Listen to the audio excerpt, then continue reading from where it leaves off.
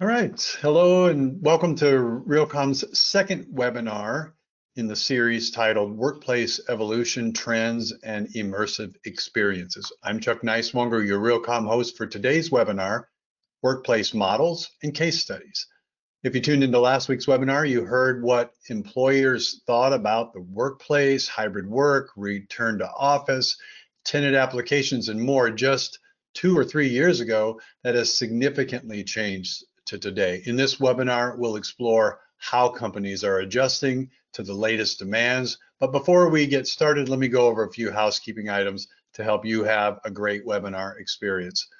Thank you to our live attendees. We do encourage you to use the Q&A box in the bottom left of your screen to submit questions or comments. We always like it when you participate, and we'll try to deal with any questions or issues that you'd like to raise for our panel today right away as quickly as we can. In the handout section, you'll find more detailed bios of our panelists, today's slide presentation, and the one from the previous webinar last week. For the best webinar experience, we do recommend closing out other internet applications, especially streaming videos. You may be watching this remotely from home, in a reserved office, in your private office maybe, or even in a specially designed office neighborhood. Either way, our panel will explore how we got here, what companies are doing, and where we're going.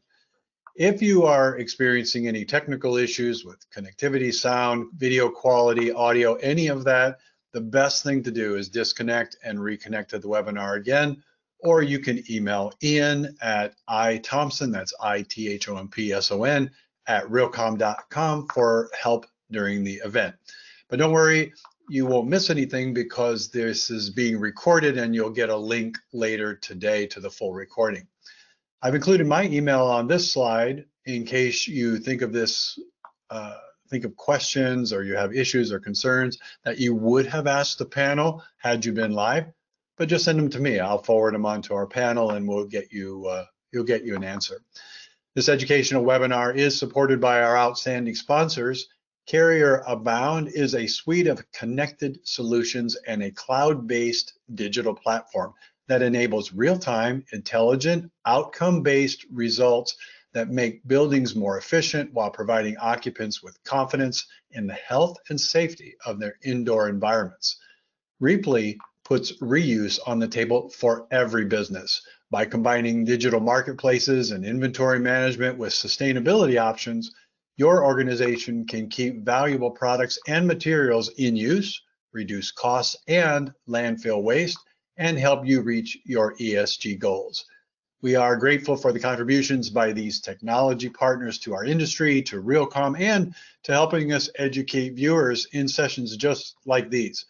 If you've tuned in to learn more about the latest in workplace, where we're going, what's happening, what's been challenged, you've come to the right place, and you'll certainly want to keep these vendors in your vendor evaluation process and consideration.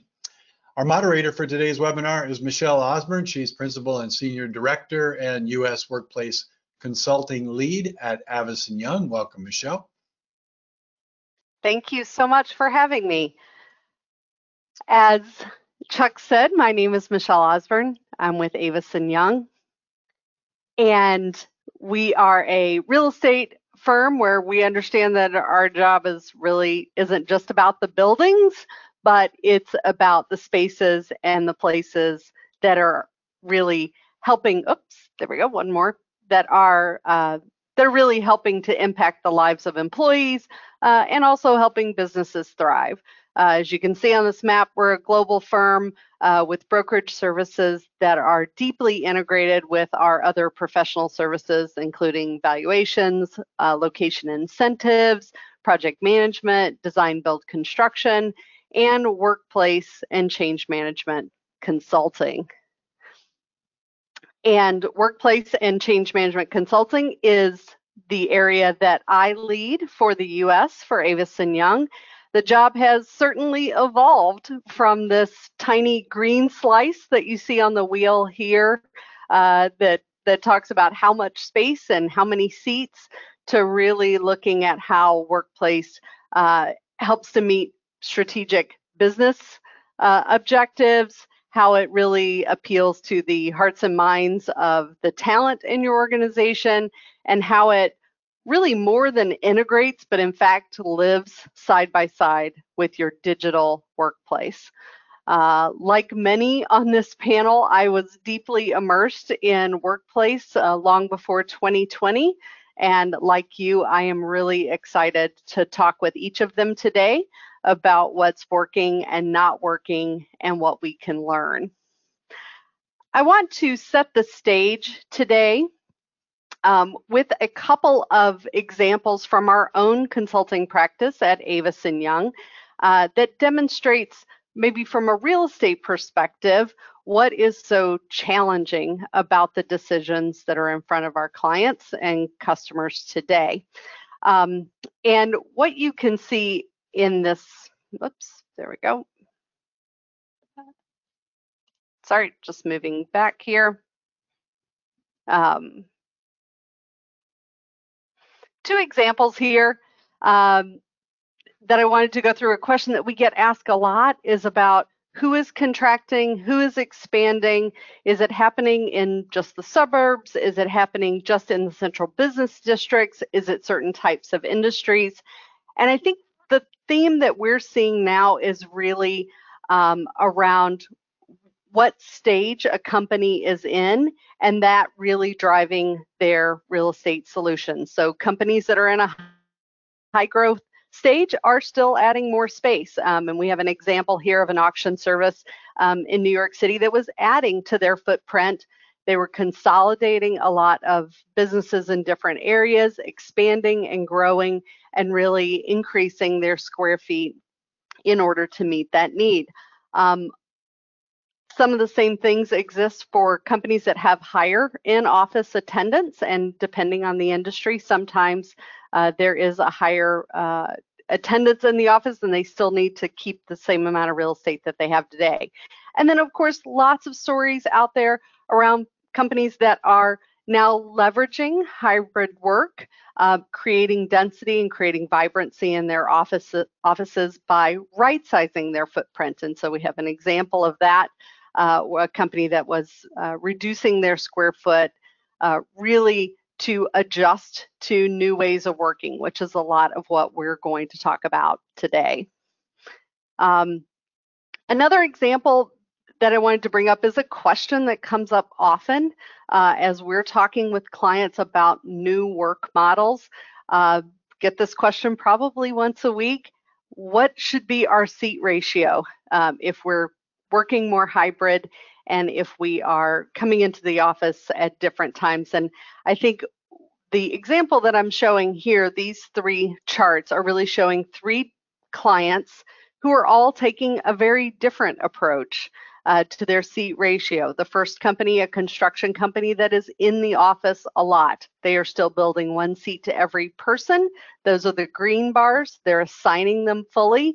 And the growth trajectory is the line that you can see moving across the 8 years.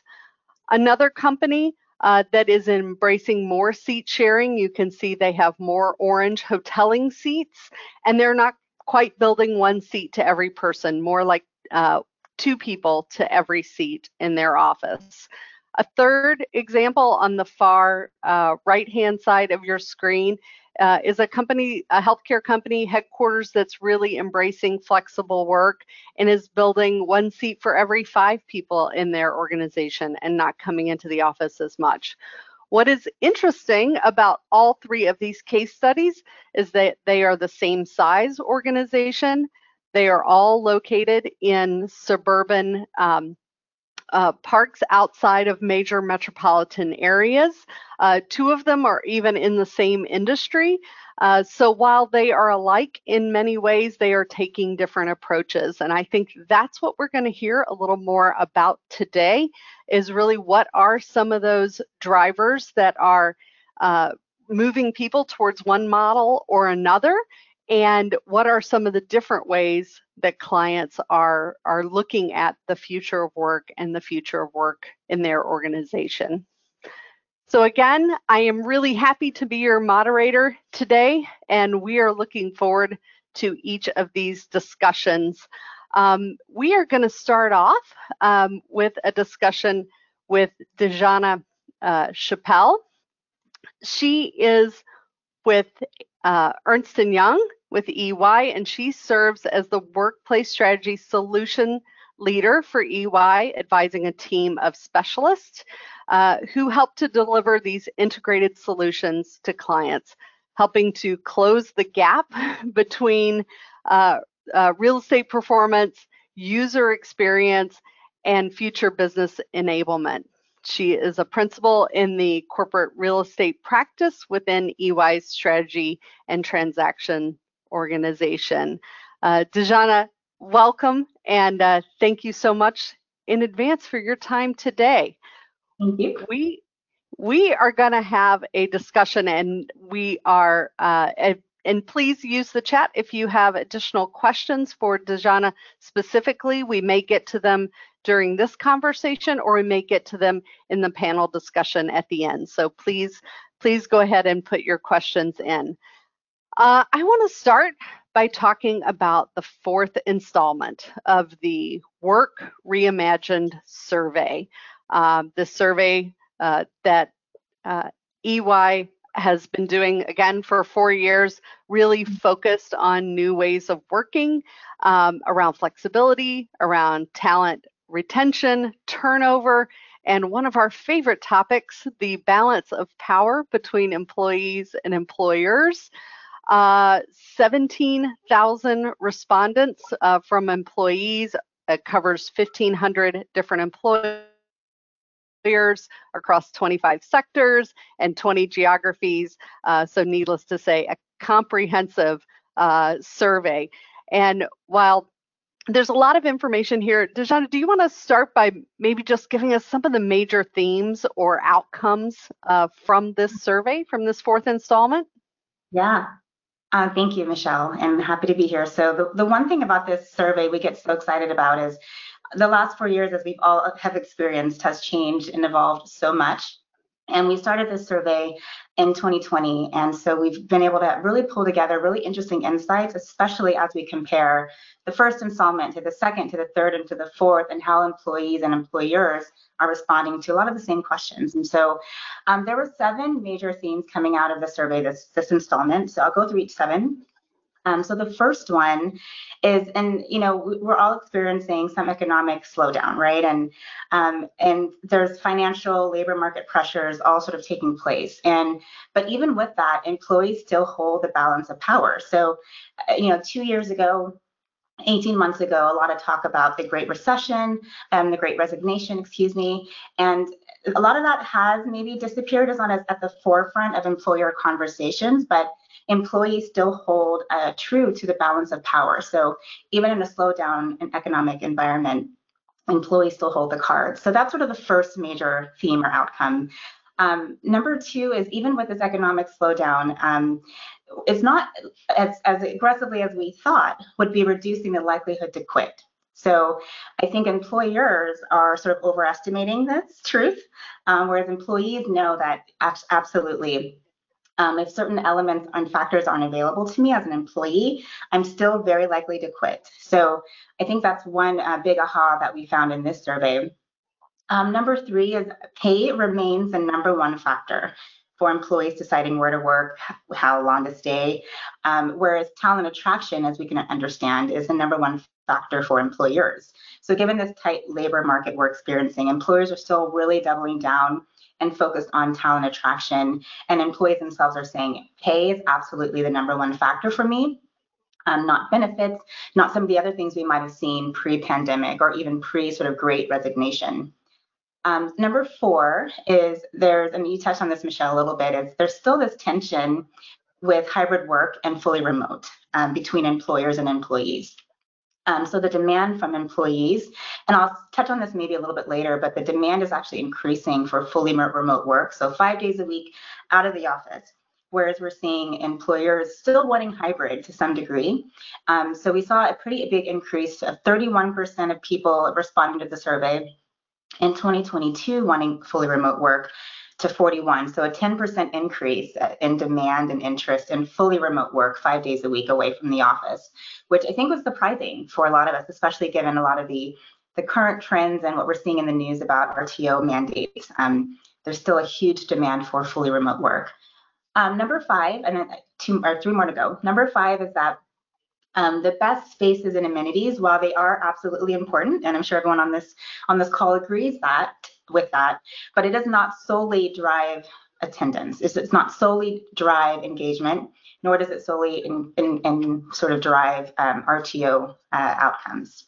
And so what the survey found is that in addition to amenities, they're really more about enabling some of the elements that we're looking for. So the number 1 element that employees said in the survey that would drive them to the office is the ability to be socially connected. Number 2 is the ability to collaborate with colleagues. And then number 3 is the ability to build and maintain relationships. So that's 1, 2, and 3 reasons for why someone would want to go into the office. Amenities and design sort of fell towards the end of that survey. But again, it's not to say that they aren't important. But when the question was asked about what will drive you to the office, absolutely connection, collaboration. But I think we all know on this call that in terms of enabling those things, if you're going back to an element of space that you can't see one another, it's dark, there's some elements that just don't help to foster collaboration. Even though that's what you're looking for, you're not going to get it, right? So those are some of the interesting outcomes. Number 6 is that when it comes to generative AI, there's a huge demand and interest and overall positivity and optimism around it. And there's a lot of optimism around what it might do for productivity, as well as flexible working. So going back to sort of the days employees are looking to be remote, right?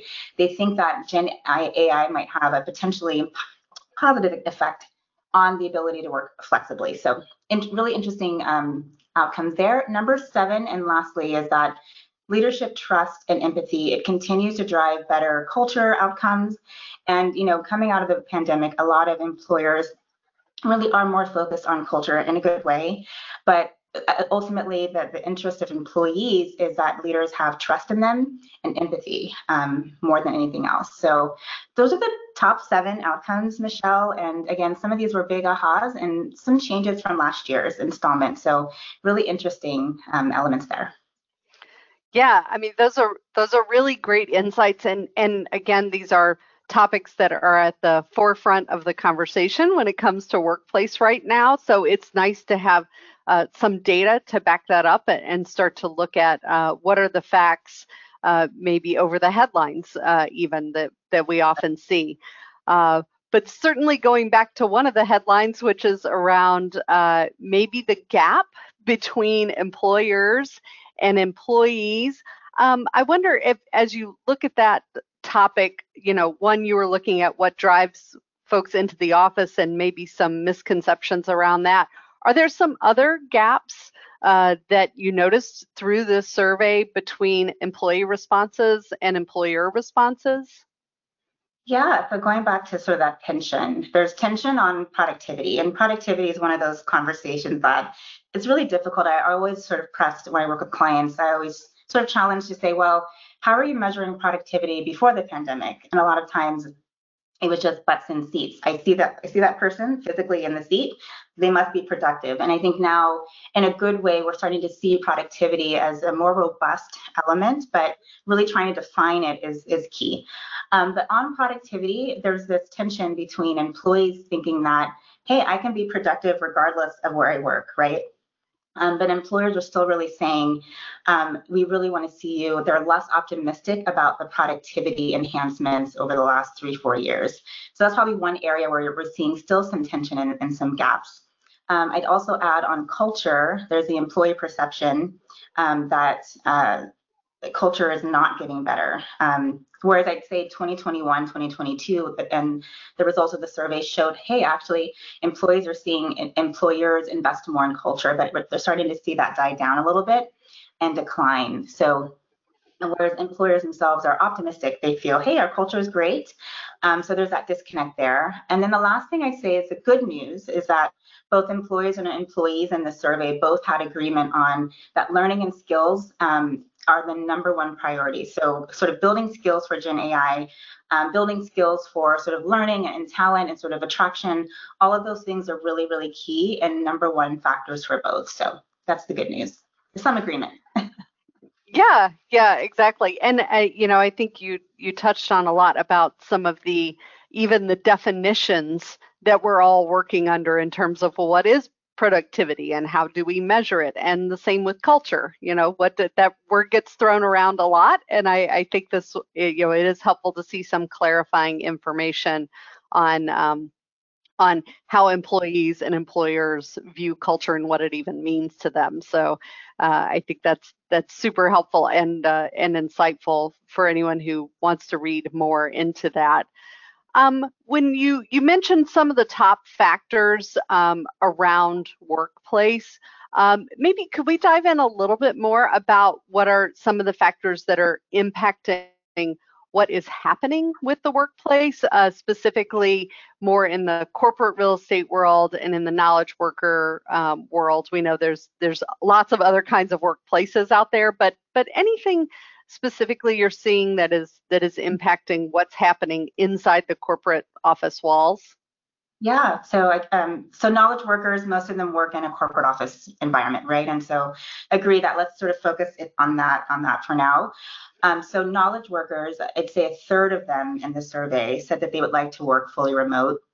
And then 50% say that they'd like to work no more than 1 day in the office per week. And so a lot of implications for our clients and for organizations that are really trying to grapple with that, with how much space do you need.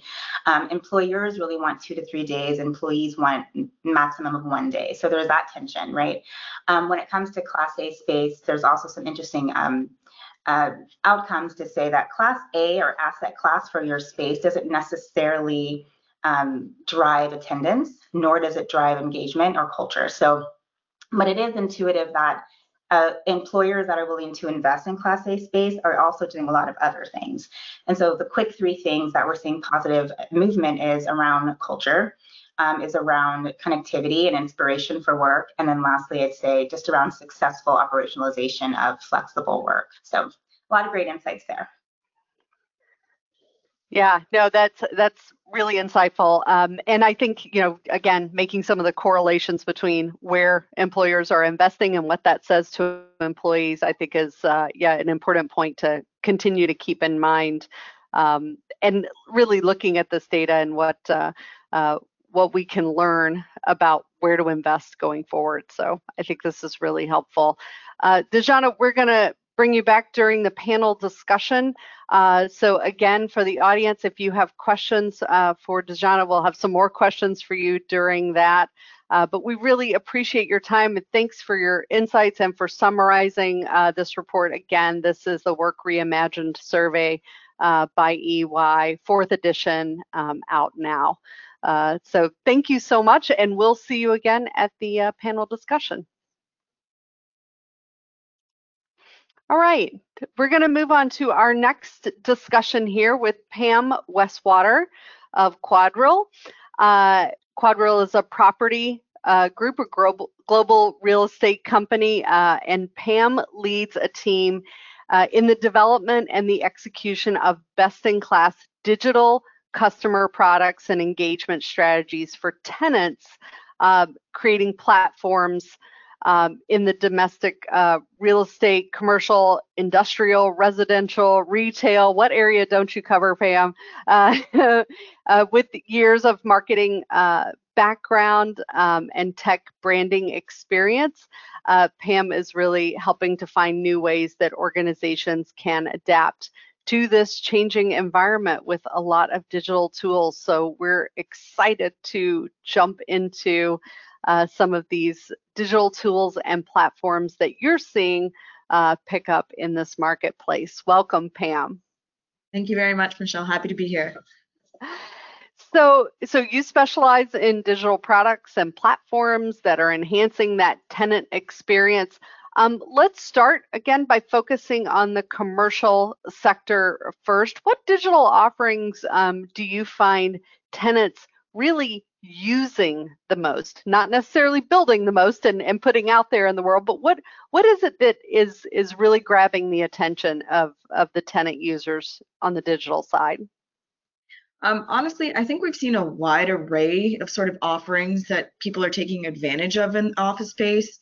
I mean, for us personally, I know there's a lot of other landlords out there as well that have taken advantage and launched their own tenant experience application that originally came out of a necessity during COVID, where you were in the early stages of planning what that was going to look like for your tenants, and then what started as a tool initially during COVID kind of evolved into a tool where you were using it as people were coming back into the office. So sort of evolving what initially was used as like a way to connect with people virtually, whether you were hosting virtual events or letting people know about the changes that were happening to the building when they could come back to the space during COVID, and then transitioning that to be more of a full throttle sort of digital amenity offering now. We've seen in terms of take up on it, it's really transitioned from what it was as people are slowly coming back to the office and familiarizing themselves again with the buildings that they're coming into. We wanted to make sure that we were finding ways to communicate that with the tenants that are in our building. So, there was a lot of brainstorms and things that were happening on what people would be using the most on there, but I think truthfully and honestly they stick with what's most tried and true, which is for the most part, like being able to book amenity spaces in the building. We've created an entire digital application in order to be able to do that.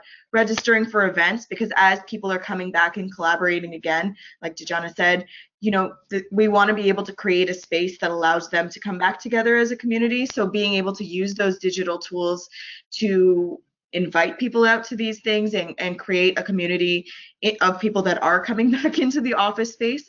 Not just, thinking about people coming back just for work and going about their day and doing their regular things.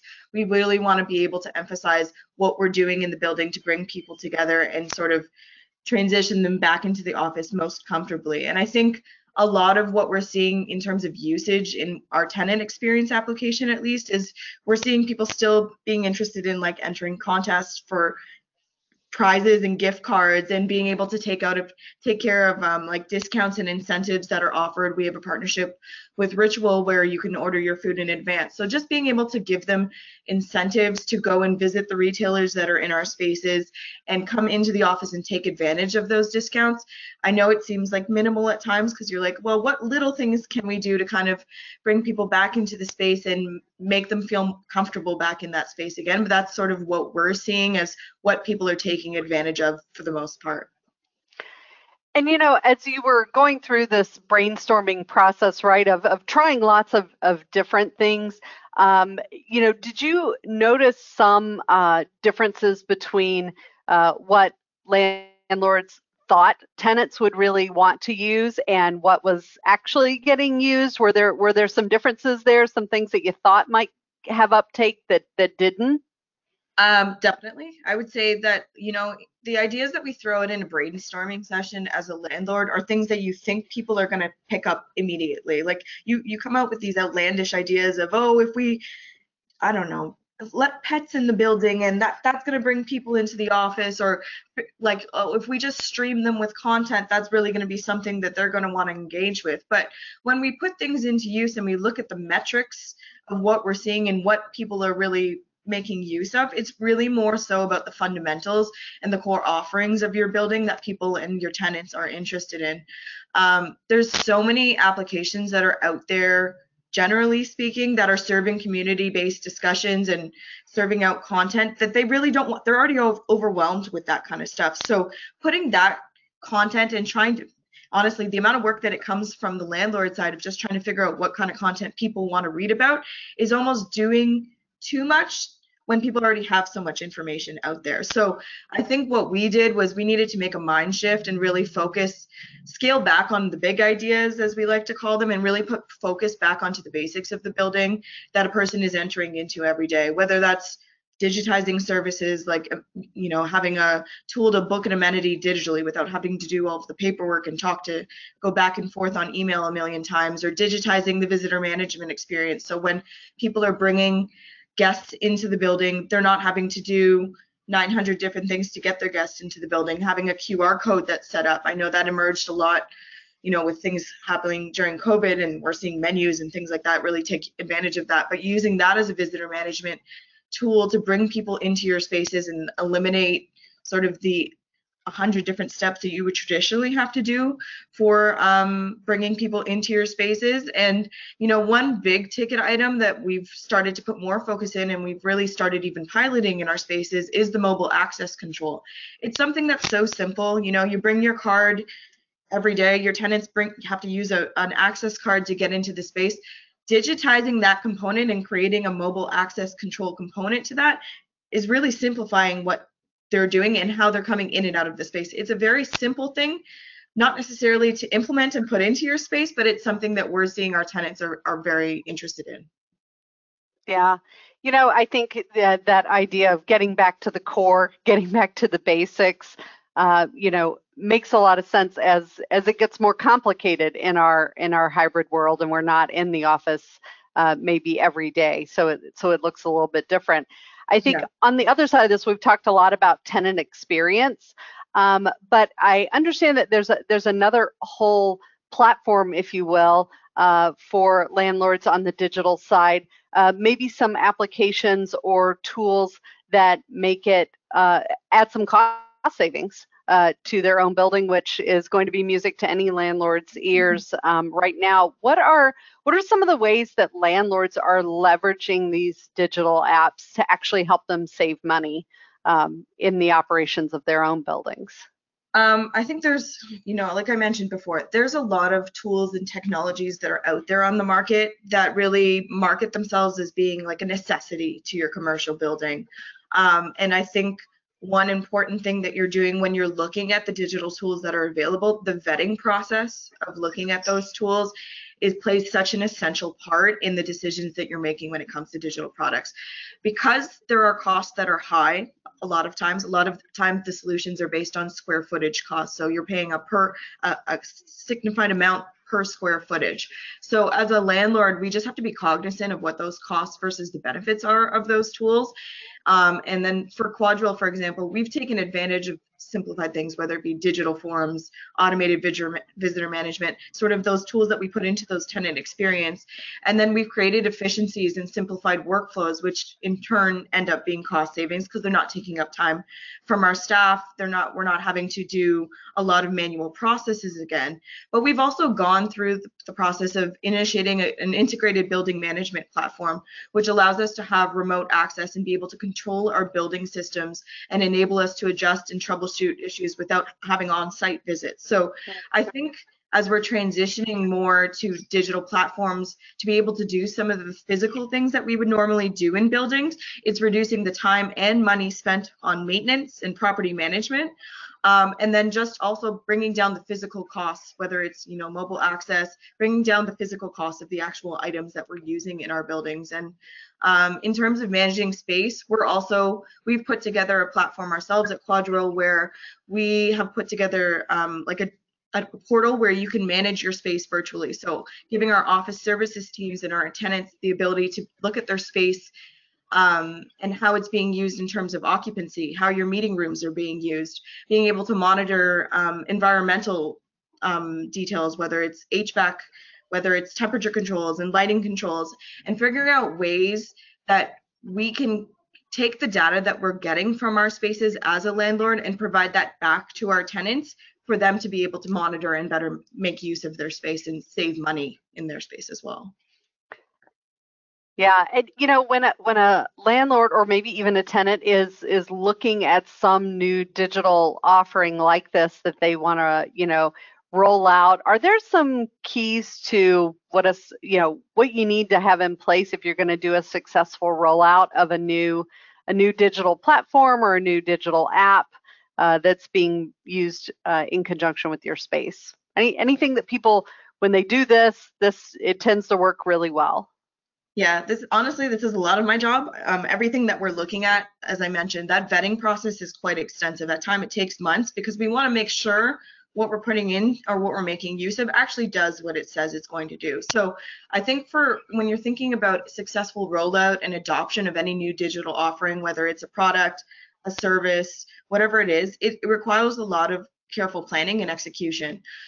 Some of the key factors that I look for when I'm looking at a digital platform are the user-centered design. So making sure that the design of the digital offering focuses on the user experience, not focusing what you as the landlord think is going to be important, but focusing more so on what you think and what you expect the users and how their flow in using that technology is going to look like.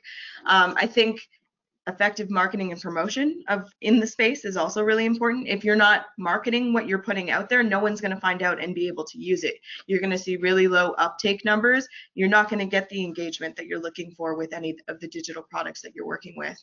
I think another component of it is also change management. When you're doing and implementing a digital format for something, it's going to be a process of getting people used to it. People aren't used to just making a switch to something and it's just automatically going to be the process that they use going forward. So I think just preparing for whether it's organizational changes and just preparing yourself for anything that you can communicate to internal stakeholders and to your tenants in the space is going to be very important. And then just closing out that loop, get the feedback, get ongoing feedback from the people that are using it. Having your own opinion of how something is working and how it's working for you as the landlord is great, but getting feedback from the tenants, what they like about it. Do they think it's useful? Did they download it once and then they never used it again? Like, get the feedback from them on what they want. They're going to give you those essential pieces to know what you should be putting into your space and how you can improve the experience from their standpoint as well. Yeah. Well, it's really great insight and really good, checklist of items to think through when you are really embarking on layering in new digital tools, I think either as a tenant or as a landlord. So I think that's a great place to stop for now. And we will come back, Pam, certainly have you back at the panel discussion at the end. Again, anyone in our audience today that has questions for Pam or maybe around digital tools specifically, let's get those in the chat and we can cover them in the panel discussion. But thank you so much. Thanks for the insight. Thanks for helping us understand how these tools come to life and what makes them successful. Really, really helpful. We are going to now hear from Carrier Abound. And when we come back from this quick video, I will introduce our next conversation with our representative from Carrier.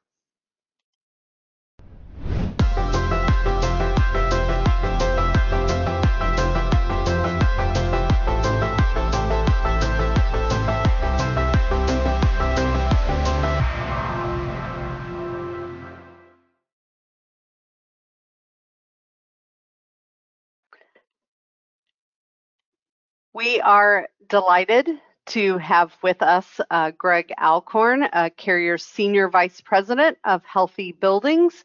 Prior to assuming his current position, he held leadership roles of various responsibilities within Carrier's distribution operations, channel management, and business development, and also led Carrier's North American commercial equipment business and joint venture partnership organization. I'm going to turn it over to Greg, who is going to walk us through the role that Carrier is playing in our evolving workplace, particularly in the areas of comfort and sustainability and healthy buildings, topics I know we're all interested in. So Greg, I'm going to turn it over to you, and then we'll come back for a quick chat. Terrific. Thanks, Michelle, for that nice introduction, and thanks, Realcomm, for having me and Carrier here with this great panel and audience today. So let's jump in. So at Carrier, we're the world leader for healthy, safe, sustainable, and intelligent buildings, homes, and cold chain. We have over $20 billion in annual sales, and now we're approaching 55,000 fantastic employees around the world. We are currently in the midst of a major portfolio transformation. We are buying a German company called Viessmann, who is the European leader in electric heat pump technology, which we'll come back to, I'm sure, when we talk about sustainability. And we're exiting our fire and security businesses as well as part of our refrigeration business. When we complete this transformation in the next few months, We will be the global leader in intelligent climate and energy solutions to drive building sustainability, health, and resiliency, which is what we're here to talk about today. So I always say that at Carrier, we've been in the healthy buildings business forever, but nobody ever called it healthy buildings until the last couple of years with the pandemic. And as we work to build and grow the healthy buildings movement in the US and globally, it really is a natural extension of our leadership in the green and sustainable movement over decades. We were a founding member of the US Green Building Council and the Center for Green Schools, and now green is the table stakes in most of the world for both new buildings and renovations. And this is where we need to get with healthy as well. If I gave you a glass of water that had chunks in it or was cloudy, you'd hand it back to me and say, no, thank you. But we all walk into about 99.9% of the places we visit, work, go to, and frankly live every day without knowing whether that indoor environment, that indoor air quality is sufficient and beneficial to us. We need to improve that visibility. We need to make the invisible visible. Of course, this all builds on our history in comfort cooling. Our founder, Dr. Carrier, invented the industry that has allowed the world and much of our country to live and work where it really couldn't do so without air conditioning. So let's focus on you, where you all sit in commercial real estate. We've already heard from Dejana and Pam, and I think it was very insightful and really leads into this discussion. We know that your new normal is uncertain. Between demand fluctuations, the future of work, Dejana talked about, well, we'll talk about the power shift to tenants. Dejana talked about the power shift from employers to employees. If you go upstream from that in the real estate world, you're talking about a power shift from owners and operators to tenants, and then in terms of tenants to employees. So it really is a power shift and fluctuation, throughout the value chain. There's a flight to quality. There's a demand for flexible spaces. What the future of work is a very big open question, and the survey that Dejana talked about informs a lot of it, but we know it's going to evolve. Clearly, there's a lot of volatility, whether it's interest rates, whether it's geopolitics. You need to do risk mitigation. Cost of capital is up. Investment is constrained, and those investments need to be chosen very careful for not only return on that investment, but for different ways to create that return on investment. The difference between investing in the physical plant versus investing directly in employees versus digital solutions. There's a big competition for capital, and you need to do what is best going to serve your long-term goals of being competitive and having those higher lease rates and lower vacancy rates. And then, of course, regulatory pressure, whether it's ESG, electrification, decarbonization. We'll talk more about that. Government incentives, penalties, regulations are driving decisions, and those are only going to get more pressure going forward. And so it's a very uncertain and tough environment for commercial real estate. And we know that there are certain things that are going to be non-negotiables, one of which is sustainability. It's clearly a core and a key priority. It's the center of the bullseye now, and it's only going to be a bigger focus going forward. But sustainability is not monolithic. It's not just energy efficiency anymore. Okay, we're talking about decarbonization and electrification. Again, some of that is government regulation. A lot of that has incentives around it, but it all comes back to competition in the real estate market. Resiliency with climate change. We've had multiple webinars and communications with our customers around resiliency. With climate change comes not only the requirement to improve your indoor environment, but it's to deal with the outdoor environment more and more, whether that's heat, whether that's wildfires, whether that's weather events, to make sure that when the outdoor air isn't great, we can still make the indoor air very healthy. Obviously, energy efficiency is a big deal. 40% of the energy in the world is used by buildings, and our products use up 40% of that. So we are a key player. And of course, many in the audience here and your customers have ESG commitments that are very important to them, and they've got to report, and you've got to report out on not just complying, but how do you differentiate yourself from your competitors by what you're doing in ESG? So let's talk about healthy buildings and indoor air quality. At Carrier, we've supported extensive research with Harvard University and the T.H. Chan School of Public Health. We've defined the foundations of healthy buildings, and as you might imagine, we address a lot of them, like ventilation, indoor air quality, thermal health, humidity, etc.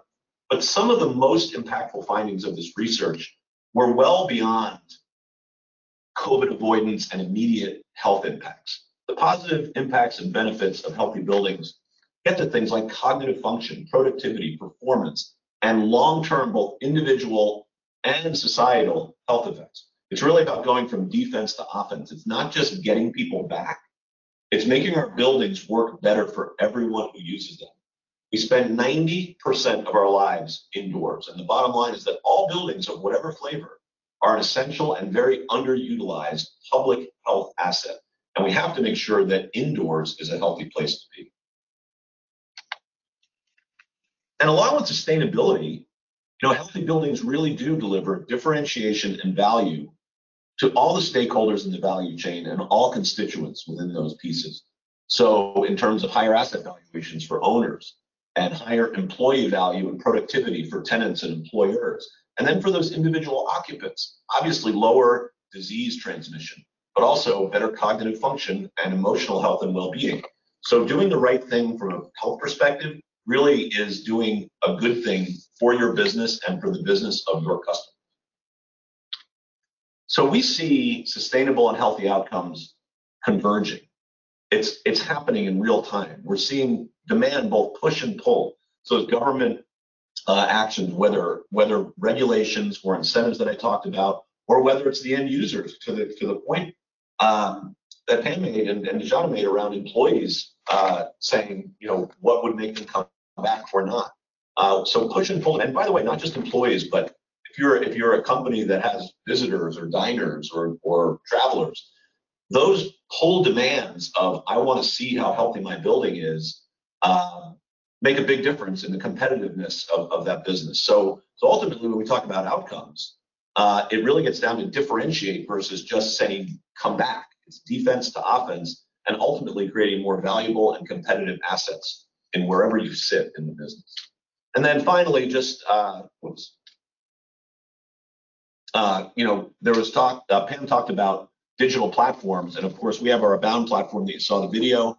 And that is a way to make the invisible visible, whether it's around healthy outcomes, whether it's around sustainability, whether it's around asset performance. And I look forward to talking more about that. So I'll hand it back to Michelle. Thank you so much, Greg. And we have questions. We have more questions we're going to cover in the panel discussion with you. But thank you so much for sort of laying out the story of healthy buildings and why it's important and why it really is integral to this new workplace that we have. So we will come back to you in the panel discussion with a few more questions around that area. Thanks so much. Thank you. Next, we are excited to have with us Nizar Hassan from Reaply. And before we get into that discussion, we're going to have a quick video here about Reaply and about what they do. Businesses have been thinking a little bit more about how do I make a dispersed, decentralized business centralized? How can I connect my employees to things that are in another employee's home or another employee's satellite office? So all of those have created kind of a storm for businesses to really be thinking about how do I operationalize this thing called circularity or circular economy? And we think we have some really great answers. You need technology and reuse to actually connect people who have stuff with people who need it within the same organization or who need it in the community. So we build at a high level, we build technology to help organizations with reuse. But what does that feel like? It feels like your employees going to a platform of the stuff you already own before they go buy something new outside your organization. Or an employee recognizes that there's something that they have in their possession that they no longer need. They can make that available to everyone in your organization through our platform. And it really helps reduce procurement spend on the one hand, but also waste creation and carbon emission on the other end.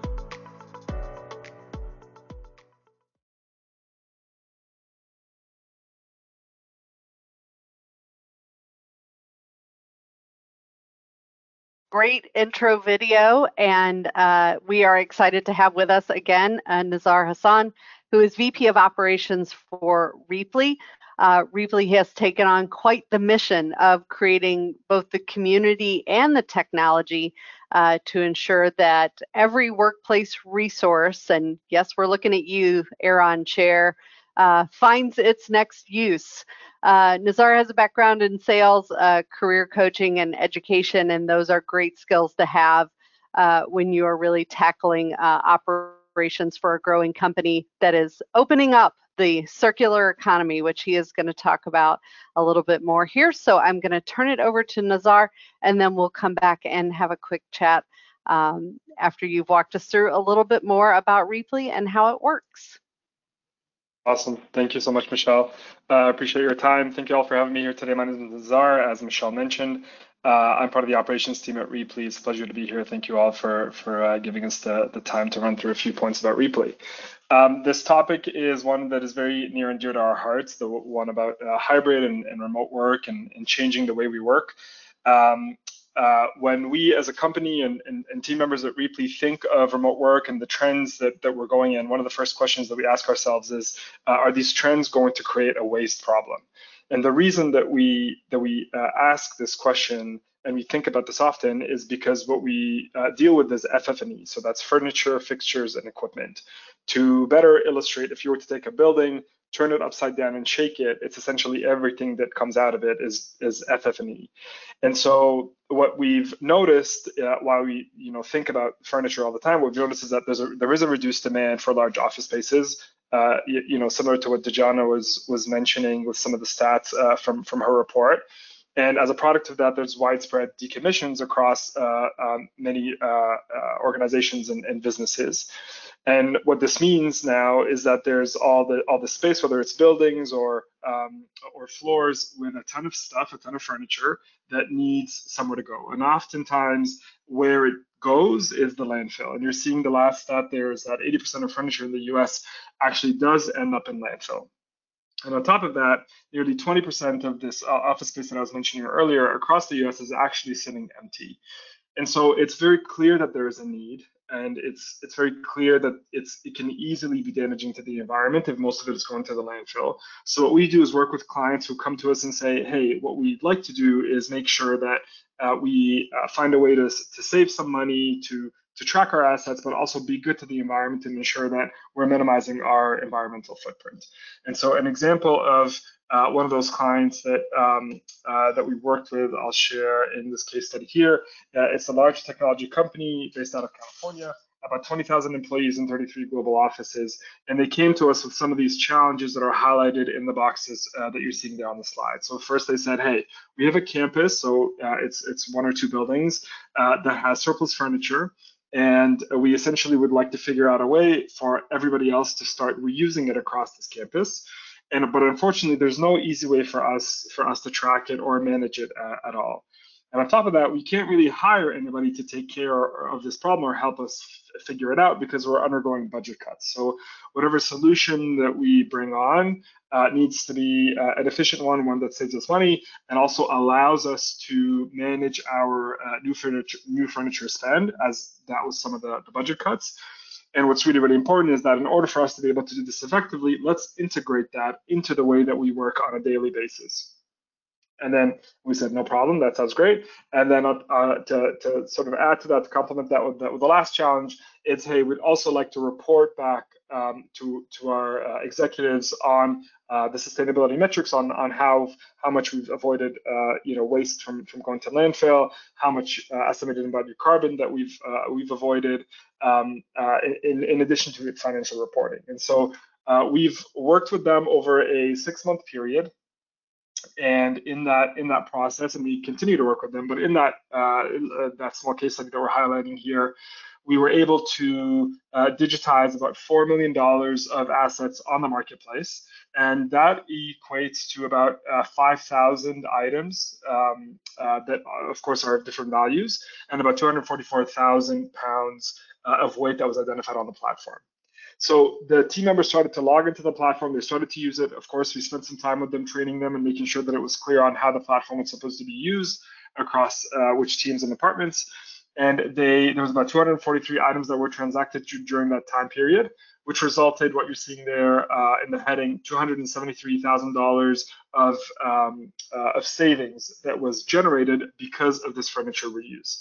That equates to about 15,000 pounds of weight that was diverted. And for those of you that like to equate size to large animals in the wild, 15,000 pounds is about 3 adult rhinos. So it's no joke. That's a ton of assets that were diverted from landfill.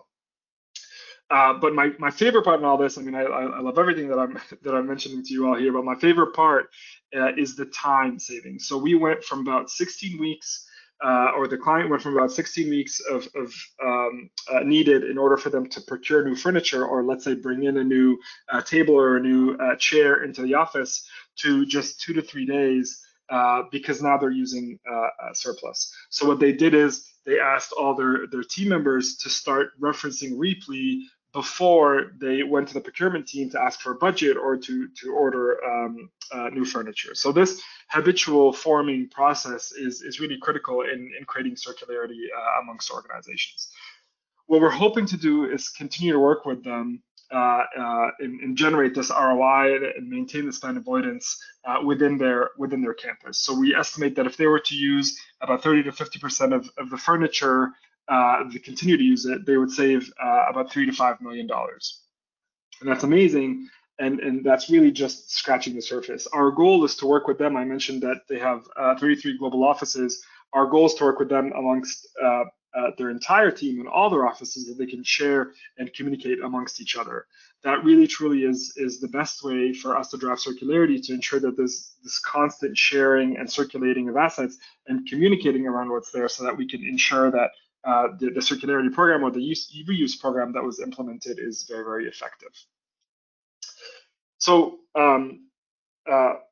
it's creating a reuse program, it may sound very difficult, but what we found, we can simplify it by focusing on 3 pillars in order to do this effectively.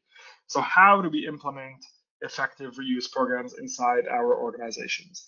So the first is to make sure that we're managing workplace resources effectively. What does that mean? So how are we tracking these assets? Where are we documenting them? Where are we making sure that there's a single source of truth for our employees to reference when they're looking for information about these assets? So they may be looking for dimensions or manufacturers, or they may be looking for the condition, but they also mostly just want to know, do we have this thing so that I can take it and use it for myself, instead of going to my procurement team and asking for something new. Once we've figured out that source of truth and figured out where something is being documented, we need to find a way to share or communicate these resources amongst the team members, so that there's constant flow of conversation. So I need to be able to make an offer, or request something, or have a discussion about when it could be delivered. And so I've seen this done in more old school ways, through listservs or email blasts. But the more automated that we can make this process, the more real time it could be done, the more likely someone's going to use it, because it's happening very, very quickly. And lastly, of course, is measuring the success. So if you're looking to implement a program, you want to know, is this a successful program? So any type of reporting that you can gather around waste diversion, or around cost savings, or that can help, the data that can go back to your procurement team to help them make smarter purchasing decisions, all really contributes to an effective reuse program. And I'll just end by saying that our goal, by helping businesses implement these reuse programs, is to create circularity for every business. And that's very much Repli's vision, in ensuring that the circularity loop is continuously flowing between all the significant players and partners in that process. And some of them are highlighted there on the slide that you're seeing. But for example, a manufacturer should always be able to speak to all the participants in the circularity process. And the reuser should be able to speak to the receiver, and the receiver should be able to go back to the manufacturer to give them data on how they can improve their reuse or their manufacturing process. So that's our hope. And I can't stress enough how important this is. We only have one planet, and we have to take care of it before it's too late. And so we hope that more businesses look to implement reuse programs like this. Thanks so much for your time. Back to you, Michelle. Thank you so much, Nassar. Yeah, really seems like we are in the perfect storm of needing reuse, and really staying focused on the environment, and as you said, the one planet that we do have. And so it really does seem like a great fit for the time that we are in right now, and a gap. I think most of us in real estate understand that there is not a large number of players that are even addressing this area, and certainly addressing it with the technology and the transparency that you are. So we really appreciate this. I suspect there are going to be quite a few questions in the panel discussion, which we're going to move to now with everyone, and we'll have some more questions for you, Nazar, during that process. I want to remind the audience again that if you have questions, please go ahead and submit those, and we're going to get to as many of them as we can. As we are getting these questions in, I am going to start by really taking us through a few additional questions that we had for our guests here, and I am going to start back with you, Dejana. Wanted to talk about, in addition to the report and the survey that just came out, you also recently contributed to a report with Cornet Global on the future of workplace, and the article addresses trends in real estate and how we're continuing to adjust to fit to the need of hybrid workers. And just wanted to ask you about some of the takeaways from that Cornet article that you worked on with them about those trends. What are some of the major takeaways? Yeah, happy to share a few. A lot of the themes just from this conversation are very much in tandem with the report. One is that defining future workplace strategies in the post-pandemic world is just an evolution. It is not a one-size-fits-all solution. It's also not a one-and-done event, right? You do one transformation and that's it. It is an iterative process. It takes leadership alignment, and it's ongoing. So that was one big sort of takeaway from the report. Another is just, leadership mindset and alignment, as I mentioned, is paramount to the success of transformation. And a lot of times the clients that I work with, the number one thing we do is how are leaders sort of coming together and collaborating, and what's the collective really mission and vision for the organization, establishing that first before actually moving forward with capital improvements. I'd say another one is that data remains key, and a lot of discussion here around data, Pam mentioned it and others, is really key to driving change and really proving out the business case and helping to provide insights. But it's not it's one part of the story, right? It's not the sort of the collective story. It's so understanding what data you have and really driving change and towards KPIs. I'd say those are some of the few. I won't go through all of them, but just a few to share. So curious if there's any reaction or thoughts with that. I think those are great points. And, one of the things that you brought up is really around alignment with leadership goals and how important it is as new initiatives are coming up to be able to align the data to the larger company goals. Nazar, I'm curious, in some of the case studies that you showed, there were a lot of data points that you were talking about how things are measured. Can you maybe speak a little bit more to how sustainability data is captured and how Repley emphasizes that, and what real estate teams can do and what leadership teams can do with that information as they're trying to align that service with ESG goals and other things that may be on their plate? Yeah, that's awesome. So I mean, reporting could be used in a lot of ways. I mentioned that this is data, for example, that could go back to your procurement team so that they're better equipped to make smarter purchasing decisions. So there's, for example, less surplus and you're using exactly what you need versus storing something in the storage room, which takes energy, takes money, takes personnel. It also goes back to the data that you pull, goes back to your board, goes back to your customers, so that they can feel that confidence in the brand and in the performance of the company as a whole. The reason that we focus so much on measuring sustainability reporting is because we focus on the built environment in a big way, and the built environment specifically contributes about 40% of the emissions, of the carbon emissions that we see on a regular basis, or that are measured on a regular basis, and that's a significant amount. So if we help folks understand why they're taking care of the furniture and the fixtures and the equipment is essential, or we do our best to make it simpler to understand, then we can have a very powerful impact on reducing those greenhouse emissions. And so, the way to do that effectively is to just start to understand, what are the amount of assets that I have? What's an approximate market value? How much do I think they're going to be used or reused throughout their life cycle before they're disposed? Hopefully, they're never disposed and continuously reused. And then that reporting will become something very powerful for you if you're really just looking to do something that's just kind of off the cuff measurement. But again, it's data is sort of the new oil, and it's very, very important to use that data to the best of your abilities to educate folks around you on why this is important. And ultimately, that leads to habits and habit forming, so that your team starts to realize, oh, I'm going to use Repley or any other platform or tool, because that's going to help me reduce my impact and my footprint on the environment. So it's all very circular and very connected. But I think when you learn, it starts to change how you act. Yeah, I think that's a really important point, and I think everyone's ears perk up when they hear one data-driven, solutions. Yes, we're all in for that. And make it simple. Yeah, we're in for that too.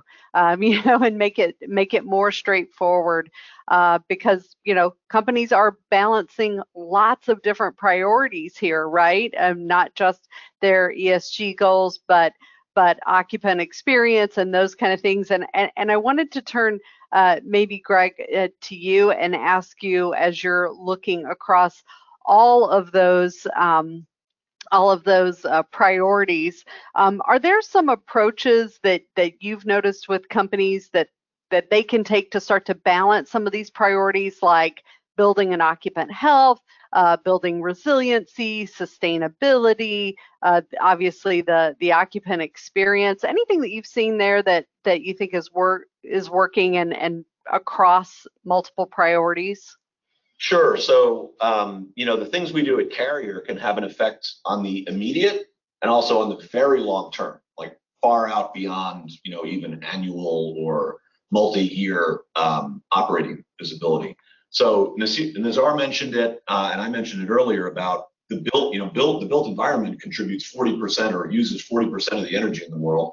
The stuff we do is 40% of that. So we have a huge impact, and we feel a huge responsibility to do the right things to reduce that energy utilization and those emissions for sustainability purposes. So start with the immediate, taking whatever a certain building or company has and operating it smarter, not doing what you don't need to do, only doing what you do need to do based on where people are or aren't, based on what times of day different things happen, based on getting the best information and managing that information real time to reduce energy. You think longer term, and that in turn, of course, reduces emissions.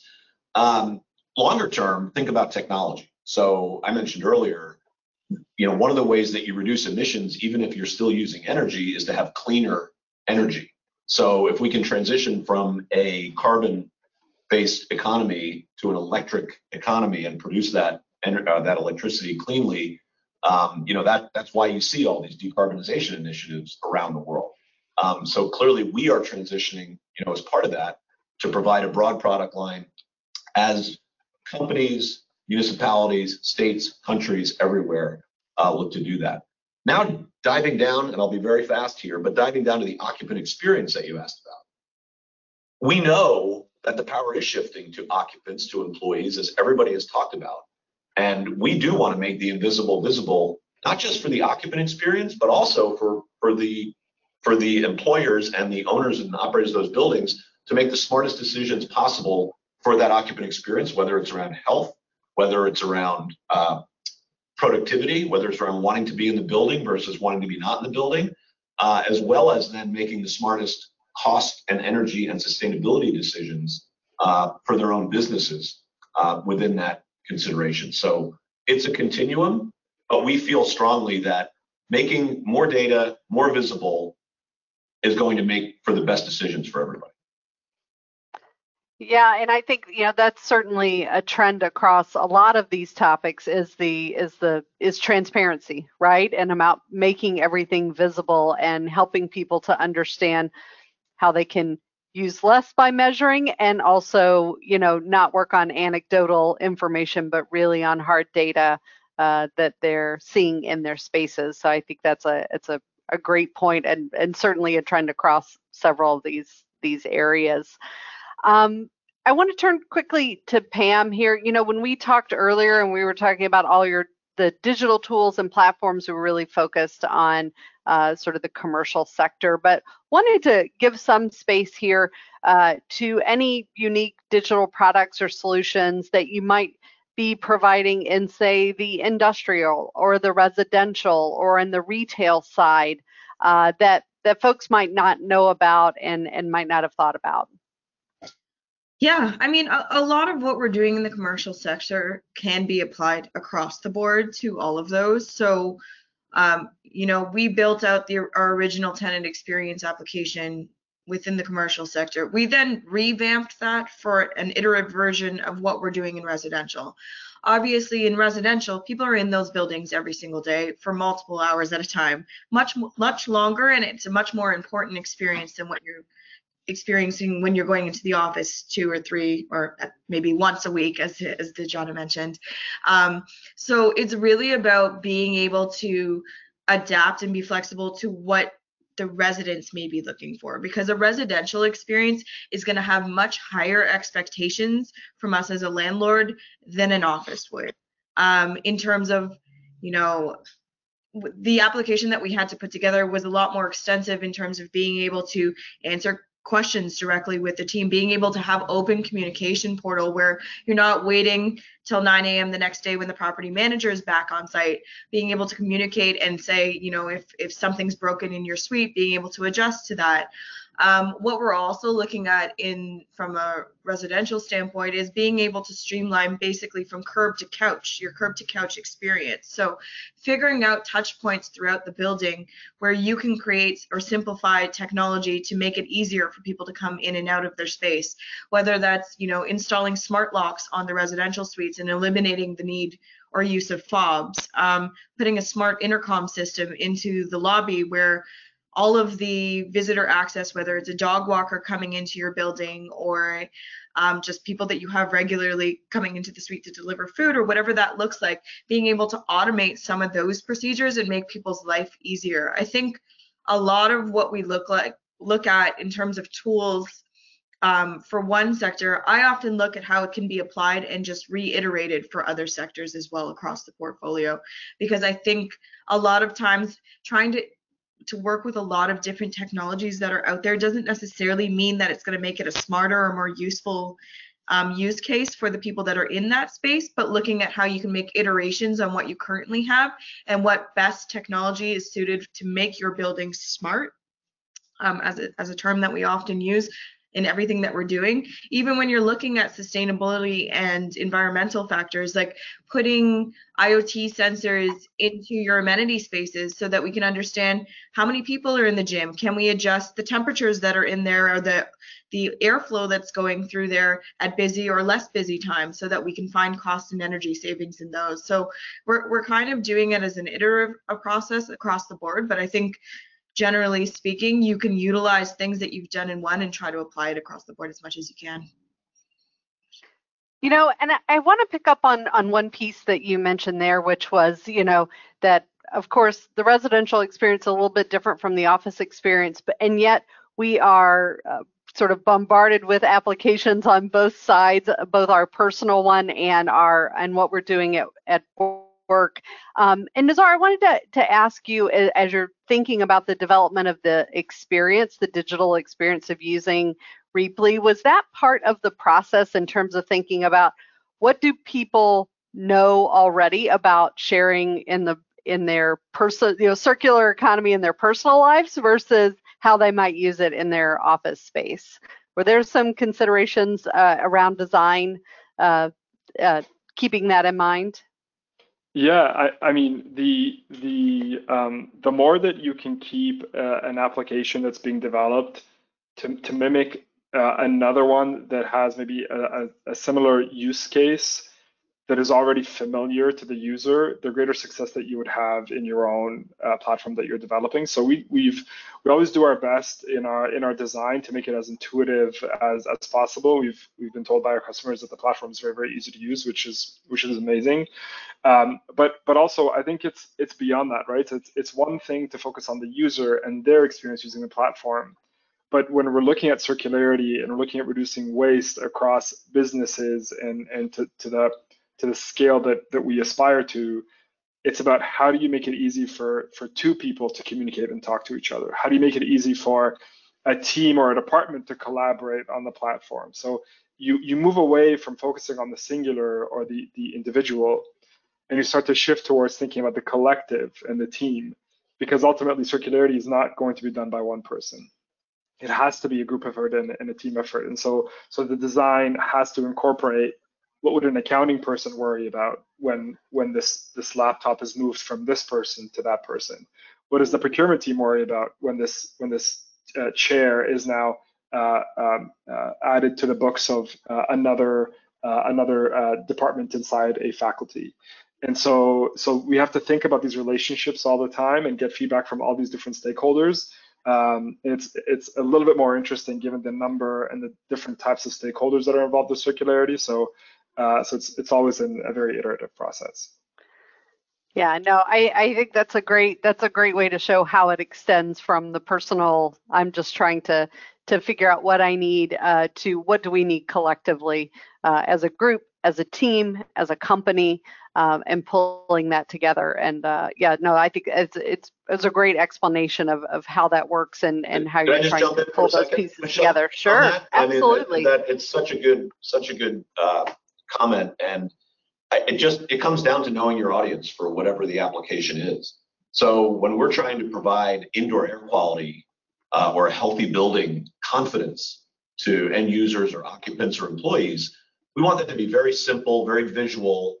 Be clear what you're measuring, but it's red, yellow, green, right? It's good, or it's great, or it's not, and here's why not.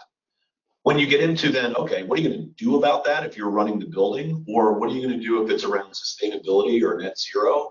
Or what are you going to do if it's around asset performance? That's going to be much more data rich for the professionals who are back there running things and making those changes. But it really is about tailoring the application and the platform to the decision makers or the customers that you're trying to affect or give confidence. Yeah, I think that pulls in what Pam was talking about earlier as well, about just that this is an iterative process, right? You need to continue to get feedback and make improvements and, you know, continue to evolve and be okay with evolving more rapidly. The applications, the interfaces, the data that's being shown. You know, I think, Greg, maybe a question to you around a lot of these, especially when we're talking about whole buildings, smart buildings, you know, these seem like really large investments that people would need to make in order to see some progress. You know, when there are lots of priorities for capital, are there some ways that companies could explore some of these new technologies without having to make a large investment upfront as they're exploring what might work for them? Sure, and I'll be brief. I'll be as brief as I can. First of all, the great thing about healthy, if you're trying to make a building healthier, the great thing about healthy is it's not rocket science to a large degree.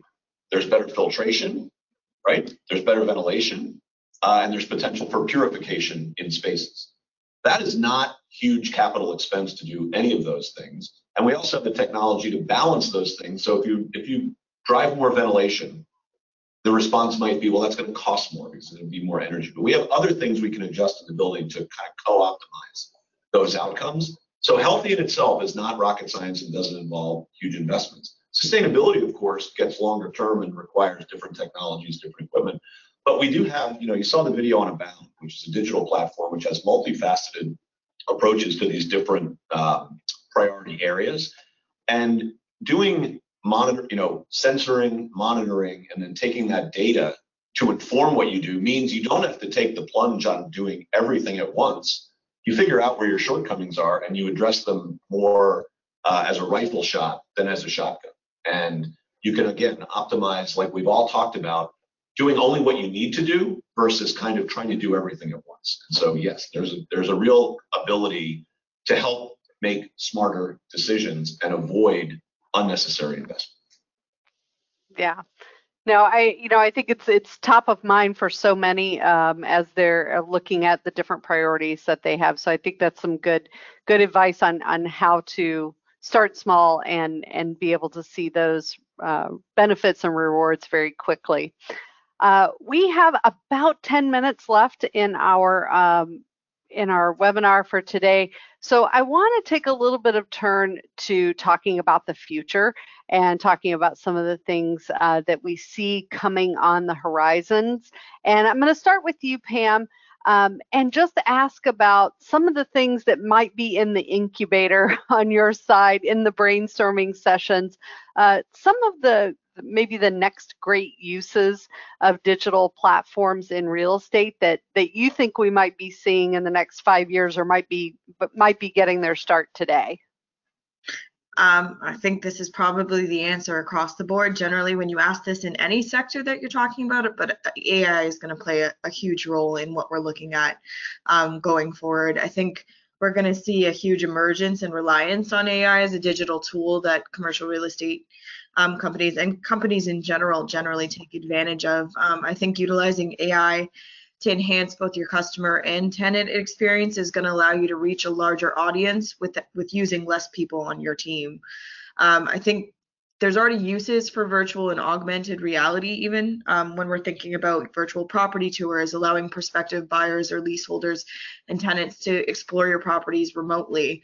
I think in the next probably 5 years, we'll see more advanced applications of that, virtual staging of properties, augmented navigation, wayfinding through things. But I think when we're talking about things that we're looking at, we want to provide extensions of what we're providing as a customer experience to our tenants and residents already. So we don't have a 24-hour concierge in our buildings at every single building. It's not necessarily something that's feasible from a money standpoint, or just from a people standpoint. So I think there's going to be, and what we're looking at is finding out ways to implement some sort of digital concierge in order to provide that extended customer service experience to people, be able to answer questions at any given moment, be able to even serve some of those workflows. And, I talked about implementing digital forms, but where do we take that next? Perhaps building those forms into AI and having the AI say, okay, what do you need? What form do you need? And having it fill it out for you and send that right through to an automated workflow and sending that through to a building. I think AI in many different formats is probably going to be the largest thing that we see in the next 5 years, if I had to wager a guess. Michelle, if I can jump I was just going to direct to you. So yeah, go ahead, Dejana. The survey that I spoke to earlier, I did want to touch on a few of the AI insights, just sort of touching on what Pam and following up on that is, in terms of generative AI, there's a lot of optimism. I think I did speak to that. But 48% of the respondents of the survey feel that it will improve flexibility for them. But ironically, it won't necessarily tackle or eliminate the structural labor market issues. So the shortage in labor, there might be some net new jobs created by AI, but we don't think that it will actually permanently solve for some of those labor market issues, at least not independently. I think collectively with many other things, it could support changes and improvements, but it won't solve for it. I also would share 84% of the respondents said that they are actually using Gen AI at work today, or they anticipate in the next 12 months or so that they will. So it is very much top of mind. I think a lot of people are trying to understand it firstly, right? And then understand, okay, how does it impact me and my job, my day-to-day job? And how does it impact what I'm able to do better, more effectively in the future? So I think there's a lot of positivity around it. And then we're also, of course, seeing it sort of quicker adoption naturally in the tech environment, right? Then in terms of sector, and not as much. I think our lowest respondent sector is government and public sector. So really a big gap between usage, but still a lot of positivity around application of it and wanting to use it and having interest over the next 12 to 18 months. So anyway, just wanted to share some of those tidbits from the survey. Yeah, those are great. I appreciate that. Yeah. And this certainly won't be the last conversation about workplace or about buildings or healthy environments that doesn't include the topic of generative AI. So I'm sure there's much more to come on that.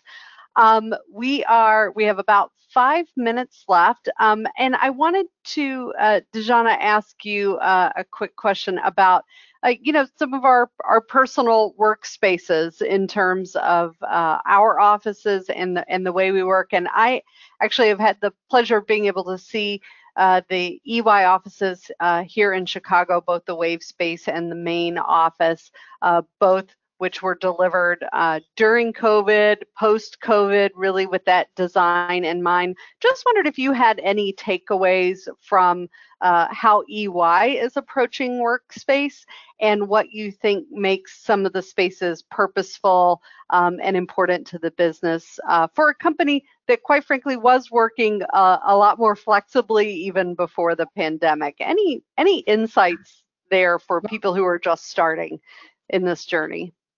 Absolutely, and I'll share, most of EY's sites, we are in typical CBD metropolitan areas, just given the work, and we want to be close to clients. Most of our corporate clients are also in the same area. So in terms of portfolio footprint, that's where we mostly sit. In Chicago, Michelle, to the point that you mentioned, we do have 2 separate spaces. So we have our main corporate office, and we have what we call our Wave Space, our EY Wave Space, which is meant to be a collaborative space that we usually meant for clients, but it's an innovative space, and it's built to be open, collaborative to work with our clients. But Chicago, it is 2 different sites, but not in every single city where we have a Wave Space. It is a separate location. So there are some locations where it is actually in the same stack. So just to make sure that's clear. But what we did first, and this is really pre-pandemic, with David Kamen and others from our internal facilities team, really helped to define what is our EY at Work program. So what is our platform? What's our mission, vision? And then what does that mean for the workplace itself? And so, as you said, Michelle, we worked pretty collaboratively and flexibly before the pandemic because we're consultants, we're professional services. EY's product, it's our people. And so we need to be out with clients and learning from each other. So they built our work environment to support that.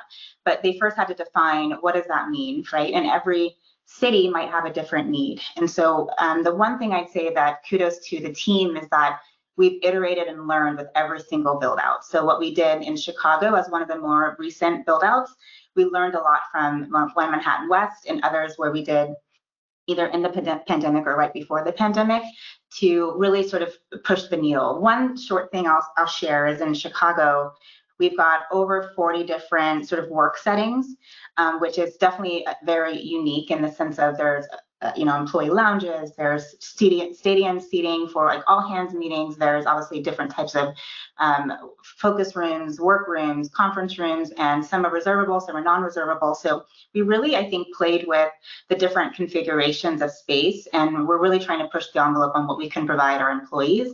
And we're still learning too. So we're taking insight, and one of our newer sites was, I believe, in I'm forgetting what the city is now, but Dallas, and we learned from Chicago and made Dallas even better in some regards where we had lessons learned. So I think it's just, like I said earlier, it's an iterative process. It's not one and done.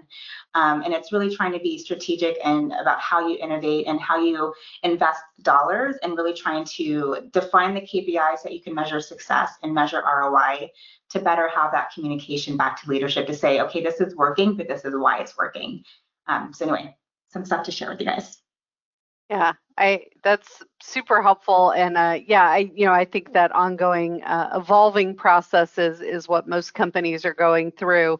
And Nizar, I'm gonna give you the last word here as we wrap up, because you are kind of in a unique position of seeing what exactly is happening during this evolution as people are making changes to their workplace resources. So any thoughts you have on the future and what you're seeing folks doing today in terms of how they're evolving their space and what kinds of things are going into our circular economy here with workplace? Yeah, of course. I'll be very brief. I'm looking at the time. So the when we started Reply, we were very broad in terms of our categories and our offerings in terms of what's being put on the platform. And the reason that in my presentation, in the discussion, I focused on FF&E, it's because that's what we've seen the trend go. In that, oh, you know what, we have a ton of furniture, we don't know what to do with it. There's a lot less need for offices. Everybody wants to, or a lot more folks now want to be remote, and there's some push towards hybrid, but even not everybody's there yet. And so it's very clear that the amount of space that we needed is no longer the amount that we need now. And so companies are saying, well, okay, how can we use that to our advantage? How can we create some cost savings in this process and recoup some of the costs that we invented that we put into this in the first place?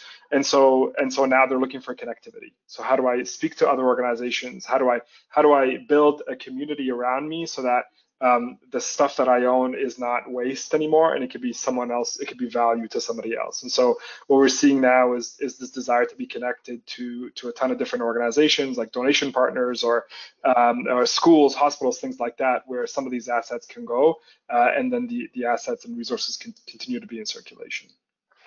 I think that's a great note to end on. Chuck, I'm going to let you wrap us up here at the end of our webinar. Thanks to all of our panelists. Thank you so much for all of your insights during this Q&A. Appreciate it. That's awesome. I was going to tell Nazar, I think our homeowners association, our subdivision on their Facebook page beat you to the punch when it came to recycling all of the stuff that they have. They post all the things that they are looking to get rid of on the website. People come over, they pick it up on the porch, they move it around, people trade. It's the ultimate yard sale, I think, for what we're doing. But your mission to create that for sustainability and reuse is just very impressive. So congratulations on that. Thank you so much. Thanks again to our entire panel and to our live audience for actually participating in the questions. We do have your names in case somebody wants to try to get back with you on anything. So I do appreciate those inputs, lots of information to process. And whether you've joined us live or you're just watching this as a recording, thank you for tuning in, and be sure to register for Realcomm's next webinar series, Tracking the Rapid Advancement of AI Maturity in the CRE Sector. Funny that Dejana mentioned and Pam, same thing. Everything is going to be about AI in the future. You want to know what it's about? Tune in October 26th, and we'll hear about the facts, fictions, and real strategic possibilities, starting with all the categories of AI, definitions, use cases, so much more. On November 2nd, we'll hit measurable business outcomes, client case studies, and the future. So really what people have actually done with it and where they're going with it in commercial real estate. These two webinars are going to cover the very latest information about AI and how it's being integrated into actual CRE technology today. Also, make your plans for Realcomm's Core Tech and Buildings AI conference coming up in Silicon Valley, November 15th and 16th. Visit realcomm.com for more details on the agenda, topics, speakers, hotels, so much more. So be sure to go there and pick that up. That's realcomm.com. That's it for us. Be safe. Thank you, everyone. We'll see you next time. Thanks, everyone.